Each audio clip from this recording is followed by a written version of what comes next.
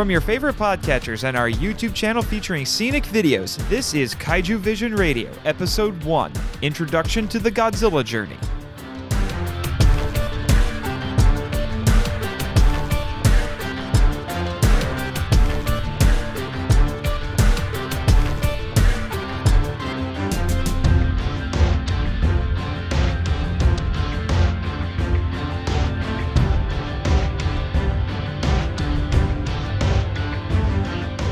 Hello, G-fans and kaiju lovers, and welcome to Kaiju Vision Radio, a podcast about the appreciation of giant monster movies and discovering their historical and cultural value. I'm Nathan Marchand. And I'm Brian Scherschel.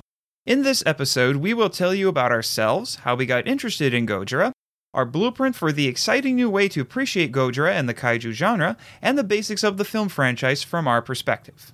This is really exciting because we're going to be treating these films as foreign films, and we're going to be going places that have not been gone before in appreciating them. We're planning on this being a limited series, approximately 40 episodes, one for each of the movies in the Godzilla franchise, and they will be released on a weekly basis on Wednesdays. The regular episodes of the podcast will consist of a quick description of the film, then an opinion and discussion segment, followed by a related topics segment, where we will present historical, economic, or political topics about Japan that were either brought up in the film or were going on in the country at the time the film was released. Our project is a culmination of all of the time that we have been Godzilla fans. We've also done a lot of research on Godzilla in order to prepare ourselves well. And one thing that we really have been concentrating on is learning about what is called the Japanese national spirit. It's a very important concept, and it's expressed a lot in these films. And so we're going to really explore that in detail. Once we've finished with those episodes, we will be going on a hiatus. However, we do plan on releasing some new episodes, as there will be more Godzilla films released over the next couple of years, both in Japan and in America. And if listeners are interested, we may also tackle some other kaiju film cycles in much the same way that we are doing the Godzilla franchise. I myself am a professional writer. I earned a BA in professional writing when I was in college. I've done a lot of freelancing, but my first love in writing was fiction, so I'm also a novelist. And I've written a lot of science fiction and fantasy. I've dabbled in some other genres. But most notably, I have actually written a couple of my own kaiju stories. One was a novella that I wrote over the course of a year with a couple of my friends. It's called Destroyer. You can find it on Amazon and on Smashwords, I believe. I have also written a kaiju short story, if you can call 12,000 words a short story, that was included in an anthology that a friend of mine had produced, and I have now reprinted it in my newest book, The Worlds of Nathan Marchand, which is a short story collection. And also, I've been heavily involved in the nerd and geek and fandom community for a long time. I attend a lot of conventions, so I know what that scene is like. I dabble around in the internet, in those circles, so I know how fandom responds to things like Godzilla and what the perceptions of Godzilla are in the fandom and all of that. And the Godzilla fandom itself, particularly in the United States, is a interesting beast, pardon the pun. Here's a little bit about my academic background. I have a bachelor's degree in political science and a minor in history from a prestigious liberal arts college. Some of my favorite subjects include NATO, the European Union, European history, globalization, urban American history, non-democratic regimes, and national and international security concerns. I have a graduate degree from the highest-ranked School of Public Affairs and Environmental Sciences in the country. I have a master's degree in public administration with a concentration in comparative international affairs and American foreign policy. I've made it my job in this podcast to learn as much about Japan's history and political culture as possible as far as their relationship to the Godzilla movies. I've typed twice as much content for this podcast as I've typed for my master's thesis in graduate school. I consider myself an amateur film critic. I am a big fan of the movies of Alfred Hitchcock, Kurosawa, David Lean, John Ford, Ridley Scott, Paul Thomas Anderson, Robert Altman, Peter Jackson, Wes Anderson, Orson Welles, and William Wyler, among many others. My favorite film is Hitchcock's Vertigo. I like foreign films a lot, especially Japanese films, as I find the Japanese language is music to my ears, but I also find a lot of interest in films from Western Europe. How I got interested in Godzilla is a very interesting story. When I was in my early to mid-teens, I went to go visit my grandmother because she had cable and my family did not. And I came across WGN, a station out of Chicago, and they were doing this thing called the Oh My Godzilla Weekend. And they were, I guess, showing some of the films, and I managed to catch the second half of Terror of Mechagodzilla, which was one of the films from the 70s. And I enjoyed it immensely. And then I remember I went to a local department store. I believe it was a Kmart, of all places. And they had VHS 2-packs. This is back in the mid to late 90s, back when people were still using VHSs. And the first one that I purchased was a 2-pack that had, of all things, you're talking about totally opposite sort of movies in the Godzilla franchise. It had King of the Monsters and Godzilla vs. Megalon. That's one of the weirdest pairings I've ever heard. Yeah. So I purchased a few other ones that had films that made much more sense in the pairings. But yeah, and then after that, I started getting more of the movies, and then I started getting them on DVD, and I started subscribing to G-Fan Magazine and all of these sorts of things, and just kept getting farther and farther and deeper into the rabbit hole that is Godzilla fandom. As far as my background in the Godzilla movies, when I was pretty young, there was a Fox affiliate in town, and on Saturday matinee hour, they would sometimes show Godzilla movies. I was lucky enough to be able to record Godzilla vs. Gigan on VHS. Another 70s film. Yeah, and it was something that I was extremely fascinated with. I rewatched it a lot, and I think it was because it was so radically different from just about anything else that I could get a hold of. So I really cherished that VHS tape, and I probably still have it somewhere. And I became a big fan of Godzilla through that way. During the mid-90s for me, I think Godzilla sort of fell by the wayside as I was really busy with school and I was starting college. But then right when I was starting college, there was an episode of South Park, and it totally reminded me of Godzilla because it was a direct take on Godzilla, and it was the episode... Or at least the tropes of Godzilla. Yeah, and it was the direct episode about Mecha Barbara Streisand. And I remembered, Godzilla's a really big thing still, and I knew that there had been movies coming out, but they weren't even available in America at the time. Not a lot of them. Yeah, the Heisei movies weren't really available. They were just trickling out, really. And there was, I love the part where they got the Japanese reporter, and he came out and he was like, ba-bu-da, ba-bu-da. And it sounds like a Japanese superhero show theme song. Absolutely. I think that was where they were going with it. But and then they made Barbra Streisand into Mecha Barbra Streisand and had the metal body and the mouth, the claw, and everything else. The clamps. And yes, and it was just great. I liked it, and I thought, oh wow, Godzilla is such a big thing still, and always will be. It's such a big part of pop culture. Mm-hmm. Both of us are very much fans of the otherworldliness and the imagination and the kind of bizarre ways these films present the ideas and themes that they have in them. Yeah, I love that word, otherworldly. I'm not sure if it's an escapist thing for me, but it certainly takes us into another dimension almost completely. There is an element of escapism in these films, I would say. I mean, I don't think that's a bad thing. Yeah, and it's part of just wanting to know more about things that you don't. Real quickly, to let the audience get to know us a little bit more, let's do a segment where we mention favorite movies and just do it rapid fire. All right, bring it on. Well, I already mentioned Vertigo is my favorite film, so I'll start with, mentioning another Hitchcock. Marnie. Star Trek II, The Wrath of Khan. Star Trek The Motion Picture. Alien. Alien 3. Raiders of the Lost Ark. Fight Club. Monty Python and the Holy Grail. Clue. King Kong, 1933. Casino. Tron. Gosford Park. Superman. Bridge on the River Kwai. The Empire Strikes Back. Nashville. Captain America, The Winter Soldier. The Lord of the Rings, The Fellowship of the Ring. Lord of the Rings, The Return of the King.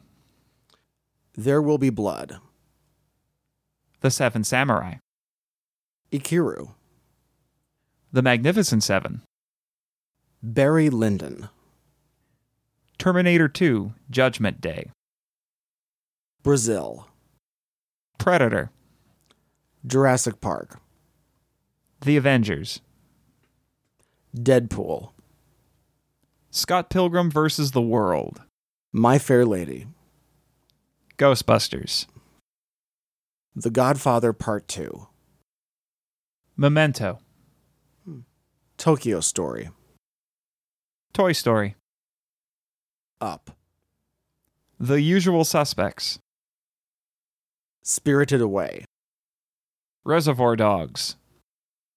Death Proof. Blade Runner. Metropolis. Jaws. The Manchurian Candidate, 1962. The Princess Bride. Kingdom of Heaven. Rocky. The Rules of Attraction. A Nightmare on Elm Street, 1984. High Anxiety. The Wizard of Oz. Best in Show. West Side Story. Back to the Future. Well, that was fun. I think we got everybody to learn a little bit more about us. Yeah. We should do this more often. Or not. Moving on, let's talk about our impressions of the Godzilla series as a whole. I can't wait to do that. I feel confident enough right now that I can go on record and say that I at least somewhat like every movie in the whole series. Especially one of the most important things with me is to take into account what the purpose of each particular Godzilla movie is. Because there's a variety of reasons why these were made and target audiences they were going after and different genres that they all take in at some point. But I can say confidently that I don't think I hate any of these at all. I think they're all very interesting and they all have their own specific purpose. I wish that I had been young enough when I saw some of the movies that were meant for younger people, especially the kids ones. I have no idea what I would have thought with like a couple of them.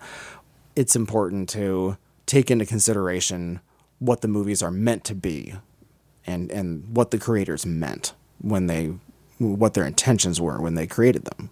I think one reason why people like some movies and dislike some other ones, I think part of it might be their mood at the time that they're seeing it. You know, because sometimes people go into the theater and they think they want to see something that in their mind, what they want to see. And then they see the movie and sometimes, well, it might not be exactly what they were looking for. And it's like, oh, there's some disappointment on that. But I think repeatedly watching these movies, I keep trying to revisit and say, okay, we need to take this into context.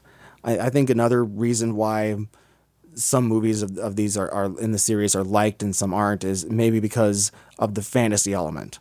I think clearly there are some Godzilla fans who like the sci-fi-ish ones more than the fantasy ones. And like some people just they don't prefer the level of the fantasy in some of them. I think also which Godzilla movie I want to see, it greatly depends on what mood I'm in. If I want to be entertained, I'm going to see certain ones. If I want to get really affected by something, then I'll see some of the others. And so like it depends on the mood I have at the time of what I want to see. My attitude is very similar to yours, Brian. There isn't really a particular Godzilla movie that I flat out hate. I at least like pretty much all of these. And much like with you, the one I want to watch is dependent on the mood that I'm in, because there's a flavor of Godzilla for everybody. So if I was ever to come across somebody who said, well, I don't like the Godzilla movies from this era, but I like the ones from this one, I would I totally understand. I get it. You like your Godzilla a certain way, so I don't hold that against you.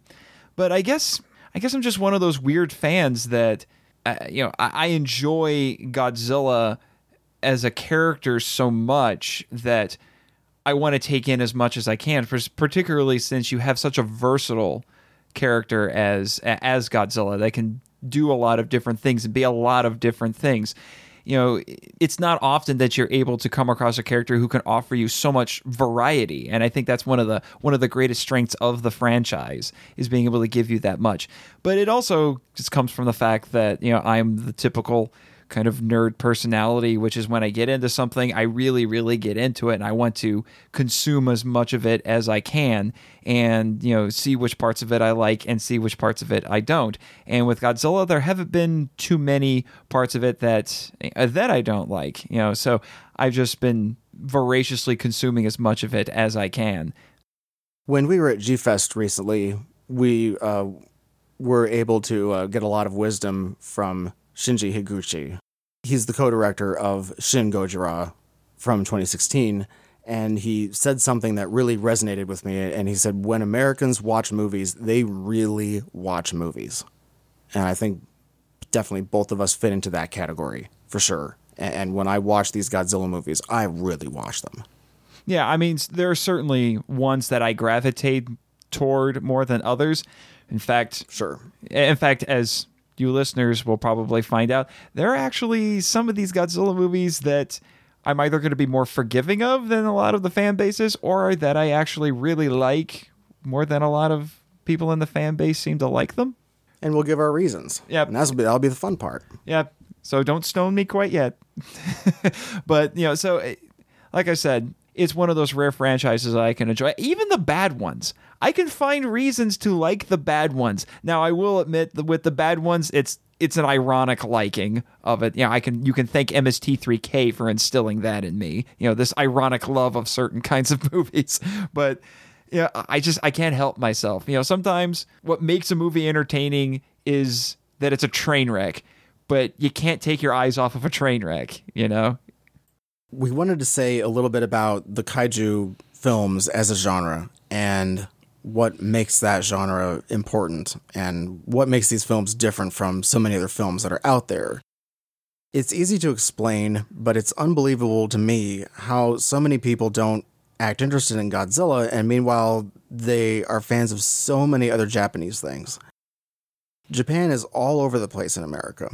We have anime of all kinds, we have movies, we have generations who have grown up on Nintendo and video games like Final Fantasy. So many other ways that Japan's gross national cool, as it's called, has permeated our society. And yet to me, Godzilla is the more often ignored pinnacle of that phenomenon. Godzilla is the flagship live-action movie series from Toho, the biggest movie studio in Japan. Many people don't even realize that Toho was the studio that released My Neighbor Totoro, Princess Mononoke, Howl's Moving Castle, Spirited Away, and every other Miyazaki creation. These animated features are incredibly popular, but with the Godzilla franchise, people think, oh, that's just silly, or they just don't realize how important it is. It's the oldest, longest-running series of movies of its kind in the world. There are still more Godzilla movies than there are James Bond movies. I think kaiju films are an entirely separate genre because of the unique characteristics the films share, and that makes them different from sci-fi films, especially if you're going by regular sci-fi standards. Kaiju films seem out of left field automatically because of their fantastical elements. Any sci-fi elements, to me, they're more of a wrapping of the package rather than the actual package itself. Kaiju films can have different types of variations, but these variations are more of a facade. So it's a unique situation in kaiju films where they very often take place in real places, for instance, and so the foot is in reality, but the rest is often fantasy. The kaiju film is steeped in tradition and folklore and the psyche of sort of disasters and how humans deal with disasters, particularly how the Japanese have to deal with, well, a lot of disasters.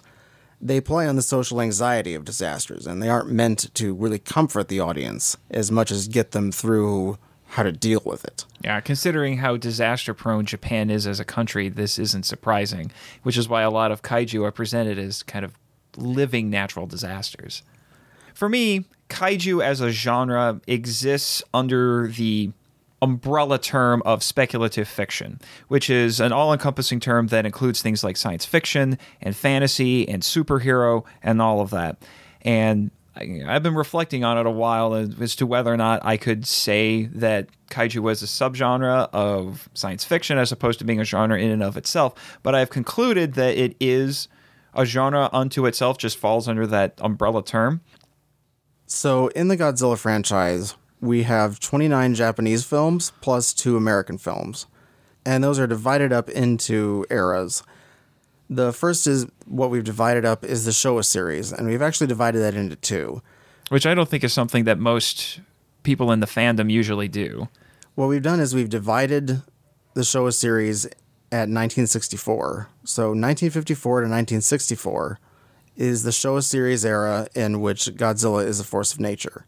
And the second part of the Showa series is 1964 to 1975, and those are the movies where we say Godzilla is the hero. Then after that, we have the Heisei series from 1984 to 1995, the Millennial series from 1998 to 2004, And in 2014, Legendary Pictures launched The Monsterverse. We included 2 other movies, which are Rodan and Mothra, from 1956 and 1961, because they are pretty integral to the genre and to the material that we're covering, so we included those 2. Mm-hmm. One of the things we want to do with this podcast is we want to lift the fog on the reputation of these films and the franchise, especially when you're talking about the low ratings on... Well, that movie database. Yeah, that one. I'm sure everyone at one point or another has had some disagreements with people on that particular website. Yeah, I imagine if people look up their favorite movie and it ends up being not very many other people's favorite movie, then they're like, oh man, wow, I didn't realize that people thought this. And it seems that Godzilla movies, they get passed over pretty quickly, and then they're looked at as not all that special. Yeah, cheap, hokey B movies. They relegate them to the same places of, like American films from the time, MST3K fodder, pretty much. And so, but I think the thing is that a lot of people have not gone into depth and actually seen what isn't there, at least on the first viewing. And like the first viewing can probably be a little bit rough, especially for those who haven't really seen very many of them or know what the context is. Yeah, because that's the thing. The way you can appreciate these movies is you have to look at them in their original historical and cultural context, which unfortunately we as Americans, modern-day Americans, are removed from both things. Understandably. Yeah. Which it was unfortunate, but it's just like when you take literature courses, you have, in order to really appreciate the literature, unless it's something more contemporary, you have to know where the writer was at the time that he was writing it. It's no different than if you were studying Shakespeare. When I took a Shakespeare class, we had to learn about all the things that were going on that led to the writing of the plays that he did. There's also something to be said. Some people are prejudicial against these films because of a little thing that, and this may not sound very PC, but it's something C.S. Lewis called chronological snobbery, which is the assumption that if something is new, it must be better than something that is old. I've run into people who will refuse to watch television or films that were made before a certain year, and all I keep thinking is you were missing out on so much wonderful stuff. Some of the best movies I've seen in my life were in black and white. We wanted to mention Toho Science, is what it's called, and it's where technology happens, and it's like basically movie technology. It's very easy, and the audience gets it, but we're not going into any scientific detail, and some of this stuff is almost impossible to be invented at some points. And it goes back to like plausibility. Mm-hmm. And like, I guess with some movies, it's very appropriate to say, oh wait, can that even happen? Like, it depends on what kind of parameters the movie has set for itself. Yeah. And so like, if there's a criticism about plausibility in a kaiju movie, I kind of just shut my brain down at that point, because I don't know of very much stuff that is plausible in kaiju films at all, let alone Godzilla movies. Yeah. And so there's we have giant monsters and we have Godzilla breathing, atomic fire. And so like on the main premise of it is that a lot of this stuff is basically implausible, and that we're in a world that is the real world at the beginning sometimes with a lot of these movies, but things go into fantasy pretty quickly, as they're supposed to be. Yeah. I think the term that's usually used for stuff like this is pseudoscience. You'll see it a lot in different kinds of science fiction or speculative fiction literature, and depending on what kind of story is being told. It's something that you kind of expect. You see something like Flash Gordon or Star Wars. There's a lot of pseudoscience sort of things in there, and it's just things that people accept about the world. Now, when you start getting into more like hard science fiction, that's when it becomes more important what the plausibility of the things are. Yeah, because the movie set a lot more rules for itself to stand up to, and so then the science has to actually fit. Yeah, and that's the important thing I think people need to realize with these things, is that if you're telling a speculative fiction sort of story, you have to set up the rules for your world and then remain true to those rules unless you give a good reason to break those rules. But so long as you set up the rules early and you do it well, people generally will accept whatever insane concepts you want to throw at them. Part of this experience is about opening yourself up to becoming more comfortable with other cultures. Sometimes there's like an anti-foreign attitude sometimes that needs to be dealt with. It's what I describe as maybe a soft tribalism. I think the attitude is misplaced when it comes to the Japanese because the Americans have a lot in common with the Japanese, even though it might not appear that way on the surface. The United States and Japan have one of the strongest military alliances between any two countries in the world, and our cultural connection is really deep. I don't think I'm a Japanophile per se, but as a student of international relations, I do recognize and am fascinated by Japan's history, society, and status as a cultural superpower, and I want to understand more. The style of these movies is pretty different. There's a lot of cultural input that also goes into that, and just a general historical context for Japanese art. But at the same time, there's the technology that's in it, so-called technology, is different in that the Japanese just have a different take on movies and what they're supposed to do. Like Japan is concerned way more about atmosphere, and United States movies are often more concerned with action. And so there's just a different emphasis in Japanese films. And like I said, a lot of atmosphere, and I think that's maybe why I like Hitchcock films a lot, is because a lot of those have atmosphere. Yeah. The Godzilla films, they focus on highly detailed things that are handcrafted and generally take quite a bit of time to build, and they even use very convincing matte paintings. It's more of an emphasis not on realism, but on the attitude. Yeah. And so, like the suit, sometimes the reaction to the suit is, "Oh, gee, that's cheap," or like it's a Halloween costume or something. But no. they go into like, well, this Godzilla, the costumes are generally about a couple £100. Yeah, I think I remember reading someplace that I think the lightest one, at least that was used in the Showa series, was about 89 pounds, which is still very heavy, and the heaviest they got was around 200. Yeah, and the actor inside who's doing the suitmation can lose like 20 pounds a movie. Oh, yeah. And I think I have more respect for the Godzilla movies because the Godzilla movies have actual real fire going on in them and real destruction, real explosions. It's more visceral.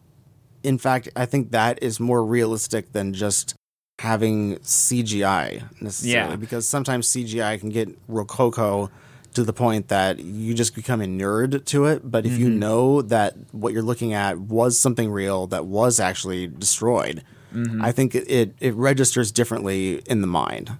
We have now figured out over time a consensus on what we think about dubbing. And it seems that everybody in the G-fan community has their own opinion on it. And it seems to vary. Everybody has their own taste. Yeah, and sometimes it varies depending on the age of the person, and the time at which you ask them and things like that. It's been an ever-changing thing. Yeah, and which movies they're talking about. First, why would we actually want to hear anything other than what the person on the screen is saying? I don't know. They say it best. They're the actors. It's a common courtesy to them. Foreign films usually also, they're subtitled. And the Godzilla films are foreign films, so why not have subtitles in these? And the tendency over time lately has been to actually do that. There are Japanese versions that are much more available of these movies now. They have great subtitles, easy to read, and we actually get to see the movie authentically as what it is. In dubbed voices, the inflection is often really off, and so it makes the movie just seem off, and it makes the acting seem bad even though the actors in these films are often really good. Dubbed voices create more of a barrier for the audience than the actual language barrier itself. The dubbing actually creates a different barrier between the audience and the movie, and that barrier is bigger than the actual language barrier. Even though dubbing the movies was an expensive process, it amazingly makes things look cheaper. And it seems to be a contradiction. I think they would have been much better served if they had just subtitled the things to begin with. One caveat about dubbing that we think is probably good, that there's at least an option for dubbing, and that is getting younger people interested in the Godzilla films. Yes. Because it makes sense. It's a good way to get children who are not going to either be able to read all those subtitles or just, it's a way to translate it for younger audiences and get them interested. Yeah, because they may not necessarily be old enough to even read. Yeah, and so I think the dubbing is good for that. And I also heard you sort of grow out of it, right? Yeah, well, I've also heard a very interesting argument that my brother gave in defense of dubbing that I'll bring up here, which is, and he was talking more about anime, where I think dubbing in anime is easier to get away with in general. But compared to live action. Yeah, but his argument was that when this film or television show or whatever was originally produced, it was not produced with the idea that people would be reading subtitles and watching it at the same time. It was meant to be seen and heard simultaneously. So he argued that by having it be dubbed, you are actually closer to what the original creators were intending to do without having to split your attention, which I thought was an interesting defense of things. It doesn't excuse poor dubbing, but it's still an interesting idea. One time I was in Germany, and I was traveling within the country. The movie that we got to see was Air Force One, and it was dubbed in German. And I couldn't believe it. It was like the Godzilla effect all over again. Because Harrison Ford's voice is so obviously Harrison Ford. Yeah. And he has a very distinct voice. Right. And so the actor that dubbed him had not a high voice, but obviously much higher than his, because his is a pretty deep voice. And the people that I was traveling with, we were just laughing at it because the contradiction going on is so big, and because it's just very distracting. And that's the same thing with this case. And I think the best way to do this is just to do the Japanese version, because it's so much more true and real. With these Kurosawa films, for instance, too, that have come out, they're all subtitled. Yeah, no exceptions. Yeah, the Kurosawa films, I think because they're considered to be art house pictures, prestige pictures, they get the subtitle treatment usually because they're held up to as these pinnacles of filmmaking. They're put on a pedestal. But the Godzilla films are just seen as cheap blockbusters, I guess. Yeah, even though a lot of Kurosawa films were from Toho, the exact same studio, and Ishiro Honda, who directed a lot of the Godzilla movies, he worked with Kurosawa as, I believe, an assistant director. Yeah. Yeah. Another thing that I hear with regards to the Godzilla films in general is that it's the "and then they got silly" argument. This happens in mostly the second half of the Showa series, and that's one reason why we divided it up that way. It's interesting to me how that is another artificial barrier that happens. And I think, first of all, it's one of my sort of thesis of this podcast is that if we had the serious Godzilla this entire time, and if he didn't become a hero, the series probably might have died in the late 60s, possibly maybe mid 60s even. And so when you're evolving a series like this, you have the same sort of things that other franchises run into with sequels, but somehow Godzilla's different. It's not really. And there's a great quotation that I found from a woman named Ruth Rose. And she's the one who wrote the screenplays to King Kong from 1933 and Son of Kong from the same year. We saw Son of Kong, and it's actually out on Blu-ray now. The quotation from her is, "If you can't go bigger, go funnier." That is such a perfect explanation for everything regarding so many sequels that we've seen. What comes to my mind is notably like Gremlins 2 or Ghostbusters 2. You know, you had a movie that is pretty comical compared to the first movie that was maybe a little bit comical, but at the same time it had its really serious moments going on. Mm-hmm. And so there are a lot of instances where there's this tendency to occur. It's just an unavoidable thing. You can't keep doing the same thing over and over again. You have to evolve it. Because otherwise, you're just going to do the same movie again. And why would you do that? People want something new. So we have this argument going on between, and then they got silly and I didn't like it anymore, versus if you can't go bigger, go funnier. And when we have this going on, I have over time realized that what she said is so profoundly true. And this was happening as early as the 1930s.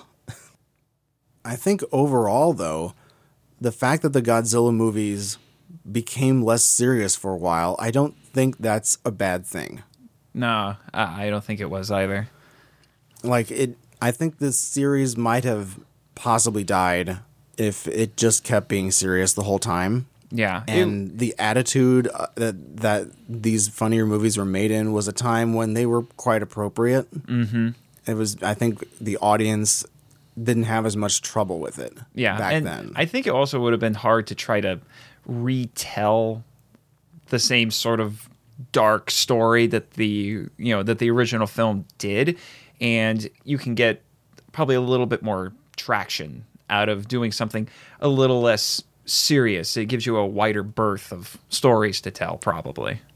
Also, the purpose was not just to make these films less serious, but over time, it was these Godzilla films were targeted at different markets. Mm-hmm. that it wasn't supposed to be dead serious. Like there's one of them that's geared exclusively, you can tell that it's geared towards young adults. Mm-hmm. And there are a couple of them that are geared towards children. And so you're obviously not going to make something super serious like that for that market. And mm-hmm. that's what they were doing. They were trying to fill in the circle and fill in the gaps of where so that you could get all the audiences interested in it.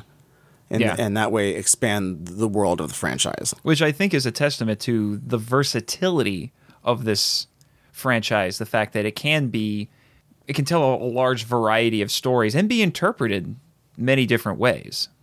Nostalgia really factors into the Godzilla films. And I think definitely do, but I think everybody has their own nostalgia movie that they have as their favorite, as at least in that way, as part of the series. Yeah, and a lot of times it ends up being the first of the movies that they saw. I mean, there's a saying in Doctor Who fandom that is, you never forget your first Doctor. You tend to latch on to whichever actor was playing the Doctor at that point, because that was how you were introduced to everything else.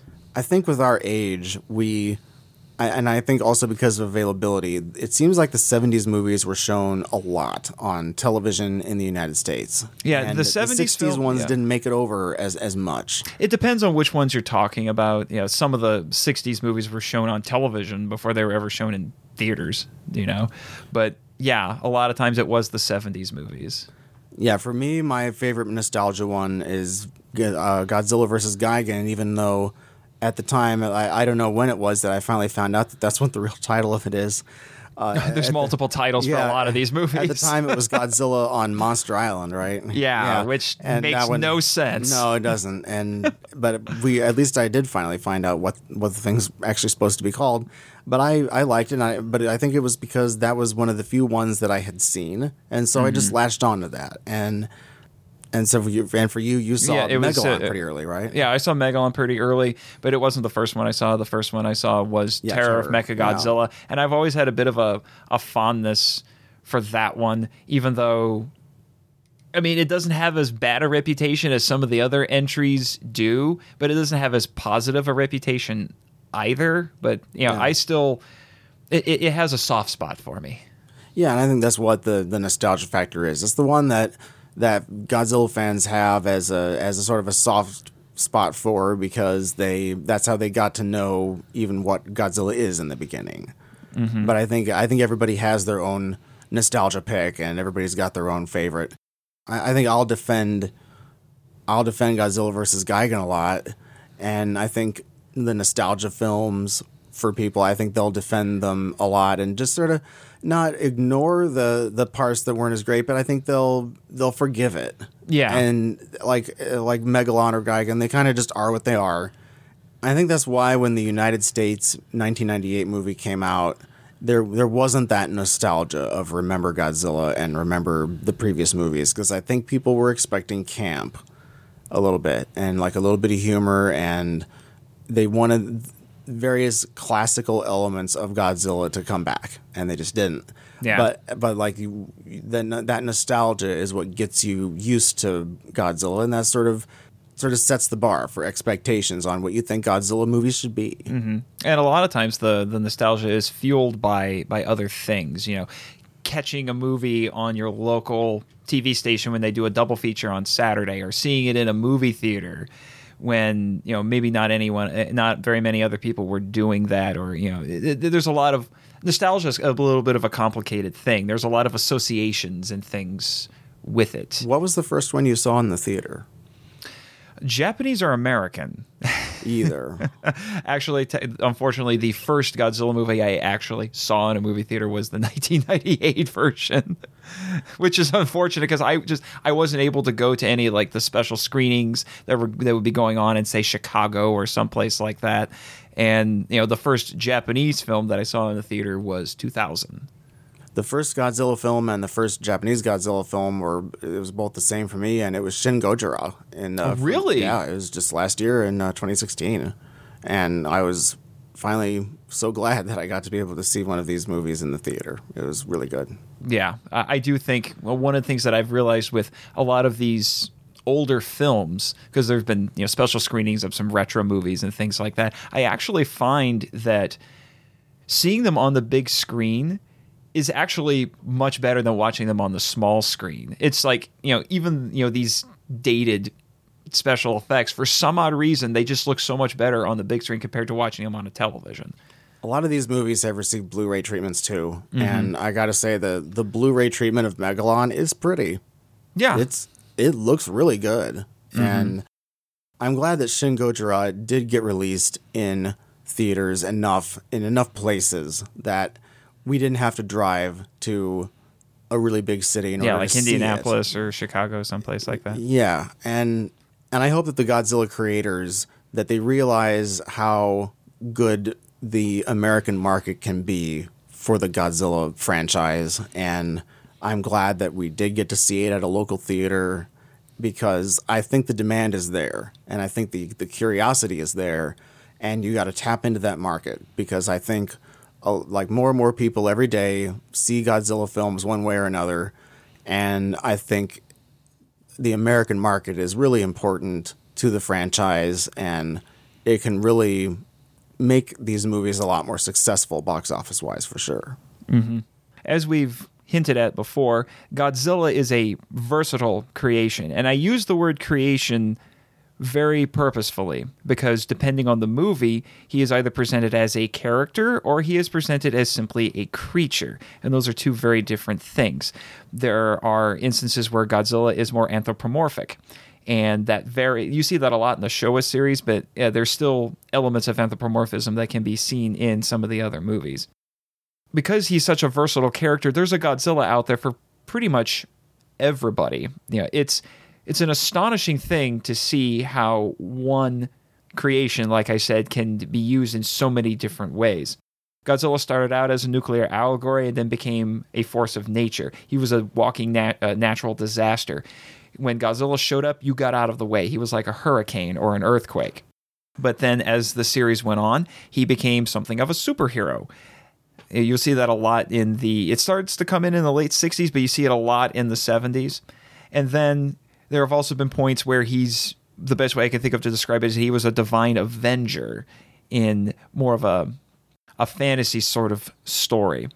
The Gojira films, and sometimes Gojira, is an expression of the Japanese national spirit. These movies are often saying something, and Americans usually think that there's a type of message, but they think of the message in more of an American context than the Japanese context. You have to think from an organically Japanese perspective. Put yourself in their shoes and re-examine the symbolism, and that's what we're going to be doing here. It is my position that these movies track the changes in the Japanese national spirit over time. Between 1954 and now, Japan becomes a more normal country, so to speak, but only within its own context and not compared to the rest of the world. The better way to put this is that this is the process of Japan finding itself after being defeated in World War II to the present. It's a track of post-war Japanese history. Japan's opinion of the military changes over time, and their opinion of America changes over time as well. There is also a track of Japan's opinions on international events. The Gojira movies often have a political component of some kind within the story, sometimes overt and sometimes through clever symbolism. Some other themes of these films are related to globalization, commercialism, and to trade. After World War II, Japan went through a period of intense globalization, and that created a dynamic in Japan where it was the traditional versus the modern and the global. Those themes are actually shown to us in some of the Gojira films, and these topics are directly related to the expression of the Japanese national spirit, and we're going to be examining those themes as the podcast goes on.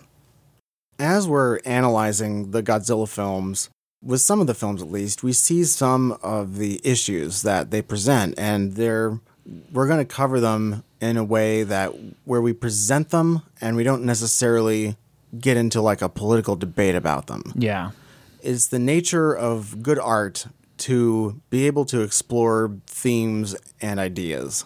And that's what we want to do, is we want to convey what those ideas are and what really the Japanese national spirit is and what these movies are trying to communicate to us. Yeah, the issues that are being presented in the films were obviously important to the creators, and so they felt there was a need to bring them up, even if it was in an oblique way. Yeah, and some of the issues we'll be talking about are things like nuclear weapons, invasions, trade, Japan-U.S. foreign policy, also things like military... attitudes toward the military. Yeah, attitudes toward the military. And it's not like everybody in Japan has a united opinion on any of these things. No. But I think the movies bring them up in a way that it's just sort of begging the question and to see... is to explore things. And I don't think the movies are really necessarily taking all that many positions either. Depends on the movie, I think, and the creators in question. But even when you look at the franchise as a whole, you can see how the opinions of the Japanese people shift over the years as well. So, these movies are very indicative of where Japan was standing at the time on certain issues at certain times.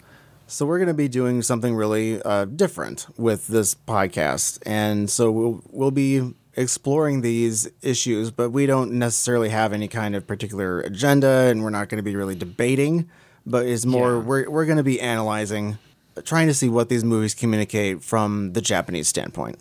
Mm-hmm. In our next episode, we will be discussing the origins of Godzilla, specifically the films King Kong from 1933 and 1953's The Beast from 20,000 Fathoms. We won't be analyzing them in the same way that we do the Godzilla films, but we will be talking about the elements in those films that pave the way for the Godzilla film franchise. If you'd like to get a hold of us and send us some feedback, we'd love to hear from you. Our email address is feedback@kaijuvision.com. You can also follow us on Twitter and on Facebook. Our podcast is available on Google Play, iTunes, Stitcher, Blueberry, TuneIn, Podcast Addict, our YouTube channel, and on our website, kaijuvision.com. Thanks to Audiophiliac for creating our theme and bumper music. www.fiverr.com/audiophiliac. If you like our podcast, please support us on Patreon. I'm Nathan Marchand, and I'm the podcast webmaster.